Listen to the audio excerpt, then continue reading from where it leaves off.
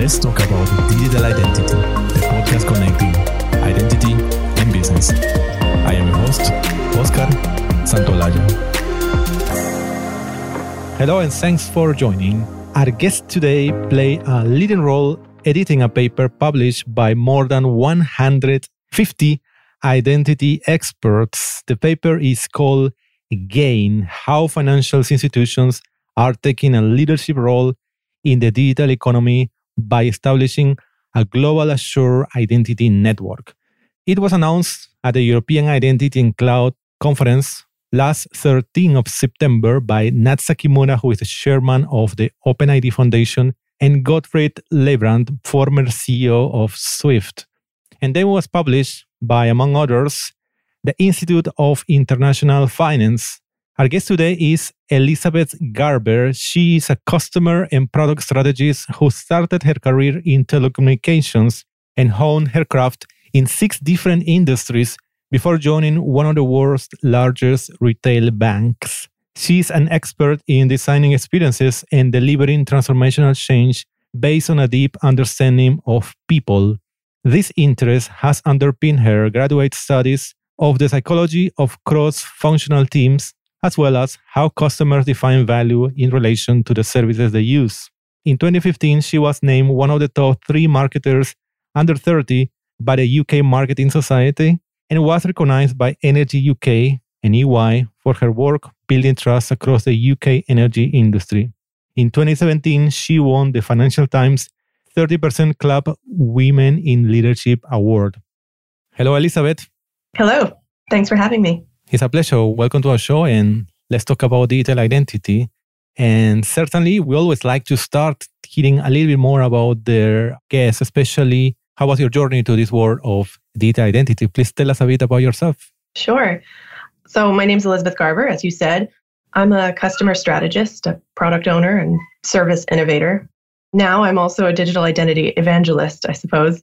My passion is for understanding people, what drives their behavior. How does any kind of service really add value in their lives? Then I help organizations to build services and communicate those benefits to real people. So these skills, I think, are critical in the digital identity space because the solutions that we design really need to reflect the people who use them, how they move through their worlds globally. And not only that, but really great customer experience designers, product owners, they'll get to know what's really on people's mind that might prevent adoption of any one solution, and how different solutions kind of destroy value maybe in sometimes insidious ways. Like a really convenient identity solution could come with some real trade-offs that are invisible to users at first. Maybe their data isn't secure, maybe it's sold off, maybe they're giving it willingly, but they're blind to some of the applications that will follow. As someone who hasn't been involved in identity for all that long, I can really relate to the users who don't understand the difference between the offers that are currently on the market and what might be there in the future. So I'm here to get underneath how our identity solutions are going to create and potentially undermine benefits for real people. And then I want to promote the adoption of good ethical solutions. Excellent. And what was your exact role in this project, in this paper, GAIN? In the paper? Mm-hmm. Yeah, as it turned out, a few other people thought that I could be useful. So one of the early co-authors, Rod Boothby, who chairs the Open Digital Trust Initiative at the Institute of International Finance, reached out to me about his work. I was really floored when he took me through it, and I knew that I wanted to get involved. It was really exciting. So after I read through some of the documentation, I sent him some thoughts about the value to users, to banks, to relying parties. And then within a few days, I was facilitating a virtual whiteboard session with a lot of the other co-authors all over the world, trying to help them kind of coalesce around who the paper was for, who is the audience, what are the messages that are going to resonate with that audience, and then the structure of the paper. At that point, I wondered if someone might realize that I didn't have a huge background in identity, maybe kick me out, but they are an inclusive group of people and they really valued the approach. So ultimately, I played a pretty big role in pulling the paper that we published together. I should say who else was involved. It was really an experiment in radical democracy, as Don Thibault of the OpenID Foundation likes to say. Mm-hmm. We brought more than 150 people together, experts in the space. I might mention some of their names in this interview, but it was a pro bono, no logos collaboration. Mm-hmm. But we did have the support of some major organizations in the space. The ones that participated and are now publishing and promoting the paper include the OpenID Foundation, the Institute of International Finance, the Open Identity Exchange, the Global Legal Entity Identifier Foundation, and the Cloud Signature Consortium. Excellent. Tell us a bit more about the paper itself? Yes, please. Okay, yeah, sure. So the paper invites financial institutions, it's a call to action for financial institutions, to join us in solving the biggest problem on the internet, a lack of trust. Specifically, a lack of trust due to the absence of verified identities. How do you know the person you're dealing with is real? How do you know that they are who they claim to be? How do you know that your money will end up in the right hands? Fraud and cybercrime increases every year. Some estimates say it's 5% of GDP, trillions of dollars. Criminals are thriving in anonymous digital spaces. And at the same time, you and I and our friends are pervasively tracked. We enter our details into countless sites. Service providers follow us around. They trade our information. Even our biometrics are seeping around into more and more places. Our faces, our fingertips. More and more people, parties have access to really private, really personal information that could be used in any number of ways. Steal our identities, for example. And that needs to stop. The paper argues for the internet's missing trust layer. That's a phrase coined by one of the co-authors, Kim Cameron, who led identity at Microsoft for many years, and he wrote the Laws of Identity. Then this concept was really beautifully explained by Nat Sakumura, chairman of the OpenID Foundation, at the European Identity and Cloud Conference in September. In this new paradigm, highly trustworthy identity information is passed from a regulated or otherwise highly trusted institution to an organization that needs it, with end-user knowledge and consent every time. So if I'm buying another bottle of Malbec, I shouldn't have to prove my age by uploading a driver's license to another site or sharing a photo of my face. You don't need my name, my face, my address. No one else needs a copy of my credentials or biometric information. You just need to know that I am the person I say I am and that I'm old enough. So my online wine retailer can send a message to my trusted identity information provider. I would choose my bank, and they will use their app to authenticate me and say, hey, the International House of Malbec wants to know if you're over 21. Should I tell them? And of course, it's a yes, because I need to celebrate recording this podcast. Tell us a bit the solution itself, because there are some solutions which one way or another address the problem you described. Yeah, so none of this is really new. People have called for this for years.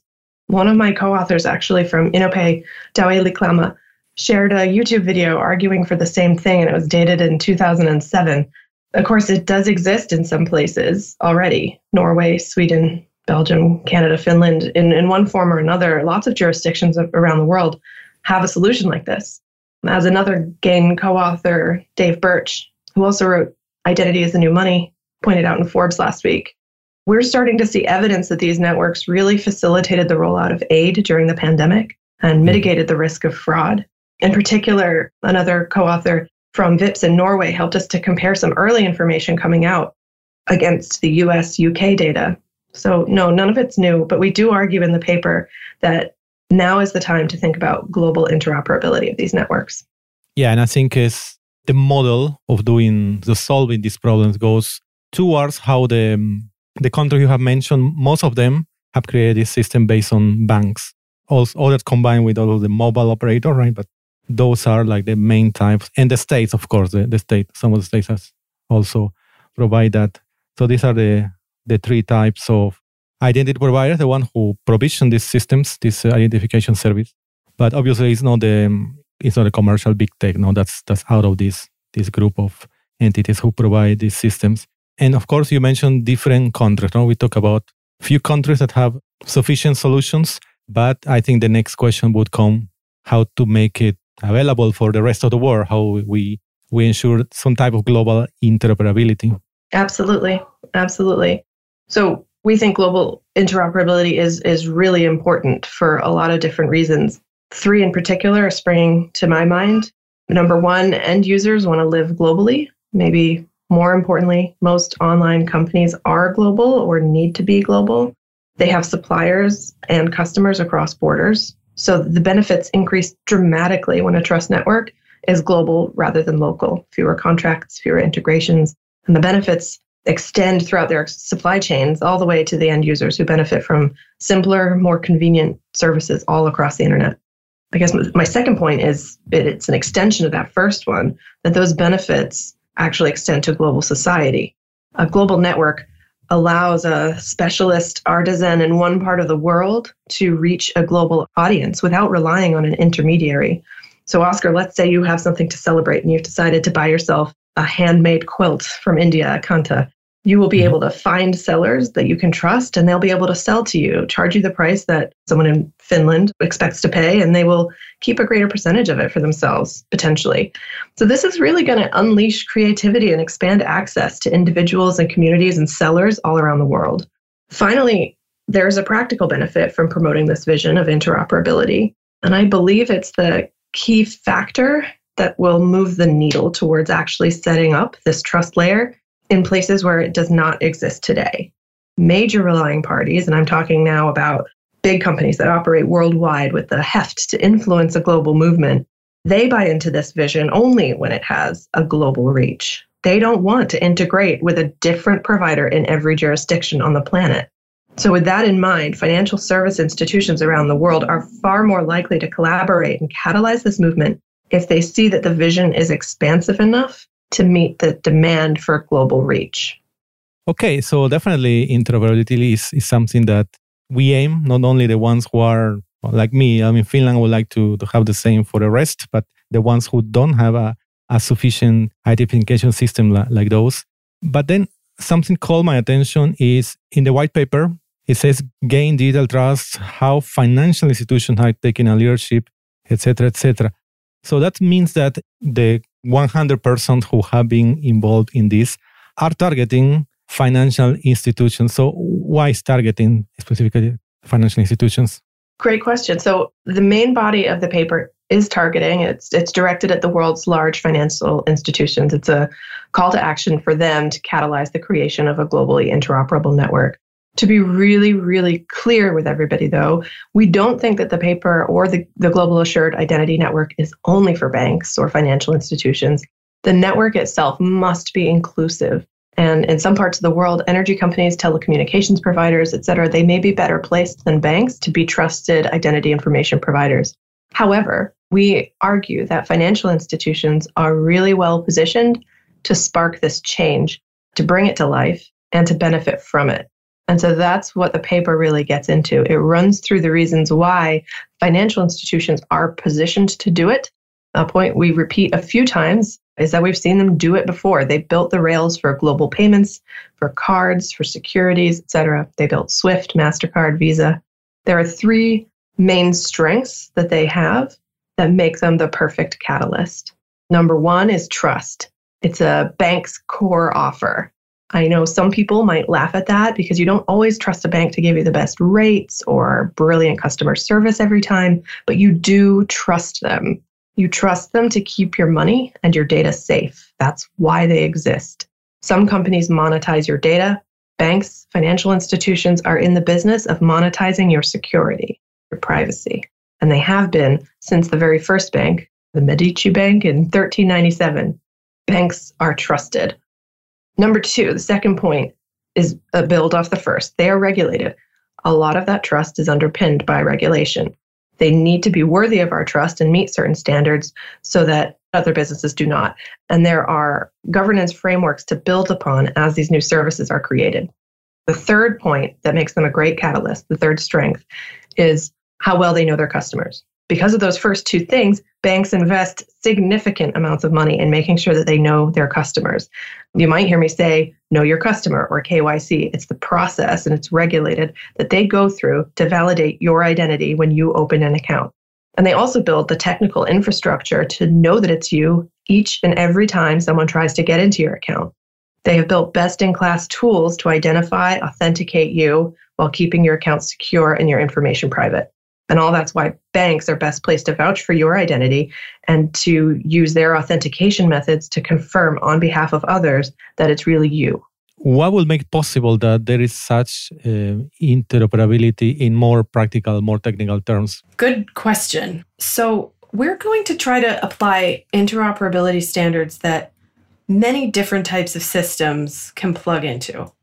There will be direct participants, banks or other identity information providers who use the network to verify information for the companies who need to consume it.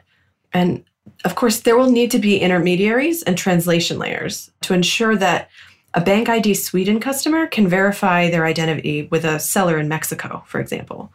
That Bank ID customer will continue to verify using Bank ID, but we will have created a way for Bank ID to communicate to relying parties all over the world, including Mexico.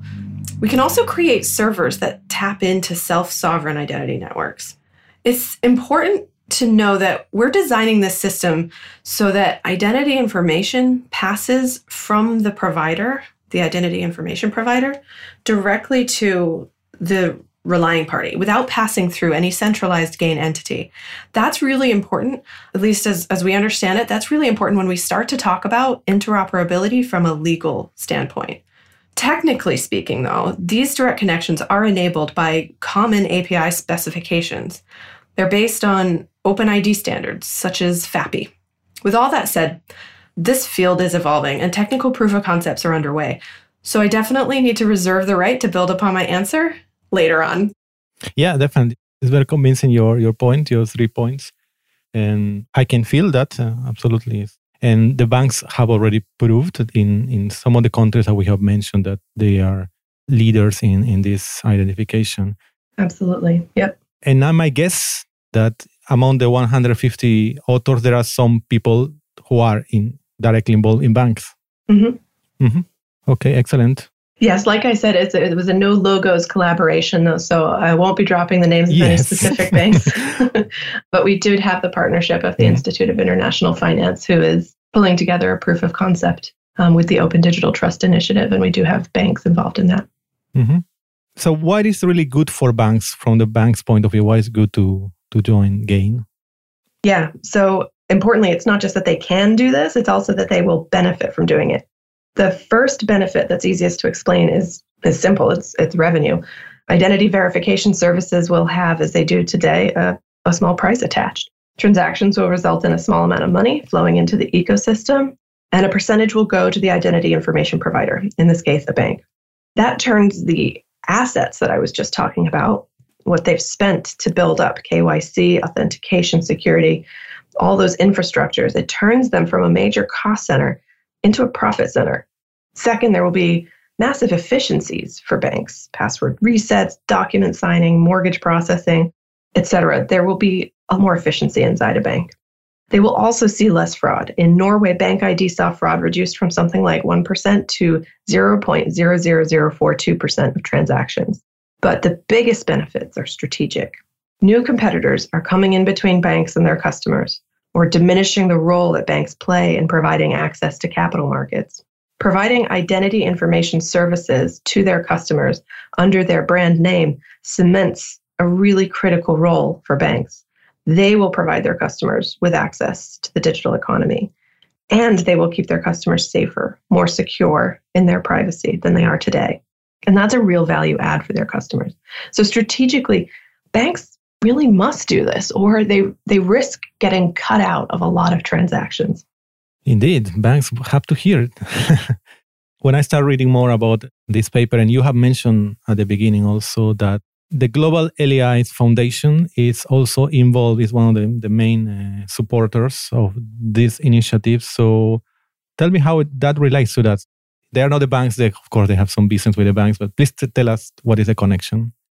Yeah, I listened to your podcast that you did with Glyph's Global Legal Entity Identifier Foundation while I was preparing to talk to you. And yeah, I think the connections are really strong. So they were a critical partner in pulling the paper together. They're doing incredibly important work and will absolutely be part of the next steps as we figure out how to realize a globally assured identity network. There are 3 types of identity questions that we all really have as we transact online. Who is this person? Can I trust them? Who is this company? Are they trustworthy? And then connecting the two. Is this person related to a company? What's their role? Are they entitled to be doing this thing, signing this document, logging into my account on the company's behalf? If we start getting key information about the individual, that's great. That adds a ton of value. Glyph is answering that second question, who is the company?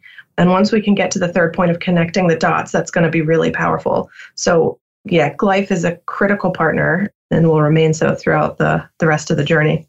Yeah, no, the way you have explained also is pretty good. You said that verified identity of a person, of a company, organization, and how to link these two in this. And that's pretty critical. That's something that has not been exploited enough, I would say. So I'm really intrigued to hear how GAIN is addressing that. So, but it's because it's essential these days. So Elizabeth, I'd like to hear more what comes next. No? So just a couple of weeks ago was the launch of the paper, and I also saw some interest on the media. That's excellent to hear. But what comes next now for GAIN? Well, we already have planning underway for GAIN technical proof of concept, and we're looking for more people to get involved, more companies to participate. So we have big companies who need to deduplicate their customers, companies that need to collect verified signatures. The number of use cases is seemingly endless. We're also looking for partners, aggregators or service providers who can help bring these relying parties on board, or technical service providers who can help us to envision and build services on top. There are so many ways to be involved. So if you're thinking about getting involved, it might mean that you're interested in identity. So you're listening to this podcast after all. That probably means that you're only 1 or 2 steps away from one of the co-authors. So it would be really easy for you to reach out to them. You can also reach out to me or the Global Assured Identity Network LinkedIn group that we have. And if you're really interested in the POC, we've got an email address for you. It would be digitaltrust@iif.com. So even if none of that is true for you, there's something you can do. You could call up your bank and tell them to offer this service. Exactly. Even as a user, you can ask your customer for the bank. You can ask the bank, have you heard of GAIN? Yeah, absolutely. And I guess that you already have a big list of the most potential use cases, right? That some of these customers, companies, service providers that you are now inviting, they could fit into these use cases. Excellent. Elizabeth, finally tell us, for all business leaders that are listening to us in this interview, so what would you say is the one actionable idea that they should write on their agendas today? So these ideas that we've been talking about are going to mark a step change in the digital economy. A third wave in identity, as my colleague Rod Boothby points out on LinkedIn last week. First, it was all about companies providing IDs and passwords to employees to access work systems. And businesses gave customers IDs and passwords to access services on the internet. This third wave is all about us bringing our own trusted digital identity wherever we go, with a really inclusive approach and active global collaboration. This will open up our digital economy. It's going to expand access and make life so much simpler and safer online. So for those who are listening, I would urge business leaders to figure out what role your business can and will play in a globally interoperable assured identity network. Are you an identity information provider? Can you be? Will you be a relying party who consumes these services so that you can verify that the signature on a contract is valid? Can you help us onboard relying parties or integrate these services? On your agenda, I'd say write down, figure out how you're going to get involved, and then get in touch. Again, join our Global Assured Identity Network on LinkedIn or email digitaltrust@iif.com if you know that you want to join the POC. Yeah, indeed. This might still be relatively new concept for companies who are not so exposed to this type of identity services. So yeah, it's a good idea, as you said, to think about what is going to be that new role of your company from the many choices you have mentioned. Thanks a lot, Elizabeth. It was super interesting to hear about this extraordinary effort that has been done by GAIN Project, very recently launched. And as you said, now the proof of concept is starting to keep going. Please let us know how people could get in touch with you if they like to follow this conversation with you. Yeah, so you can find me on LinkedIn really easily. My name is Elizabeth Garber. Yeah, I think that's the easiest way. Okay, LinkedIn is the easiest way. Thanks a lot, Elizabeth. It was a pleasure talking with you, and all the best. Thank you. Thanks for having me. Thanks for listening to this episode of Let's Talk About Digital Identity, produced by UBSecure. Stay up to date with episodes at ubsecure.com/podcast or join us on Twitter @ubsecure and use the hashtag LTADI. Until next time,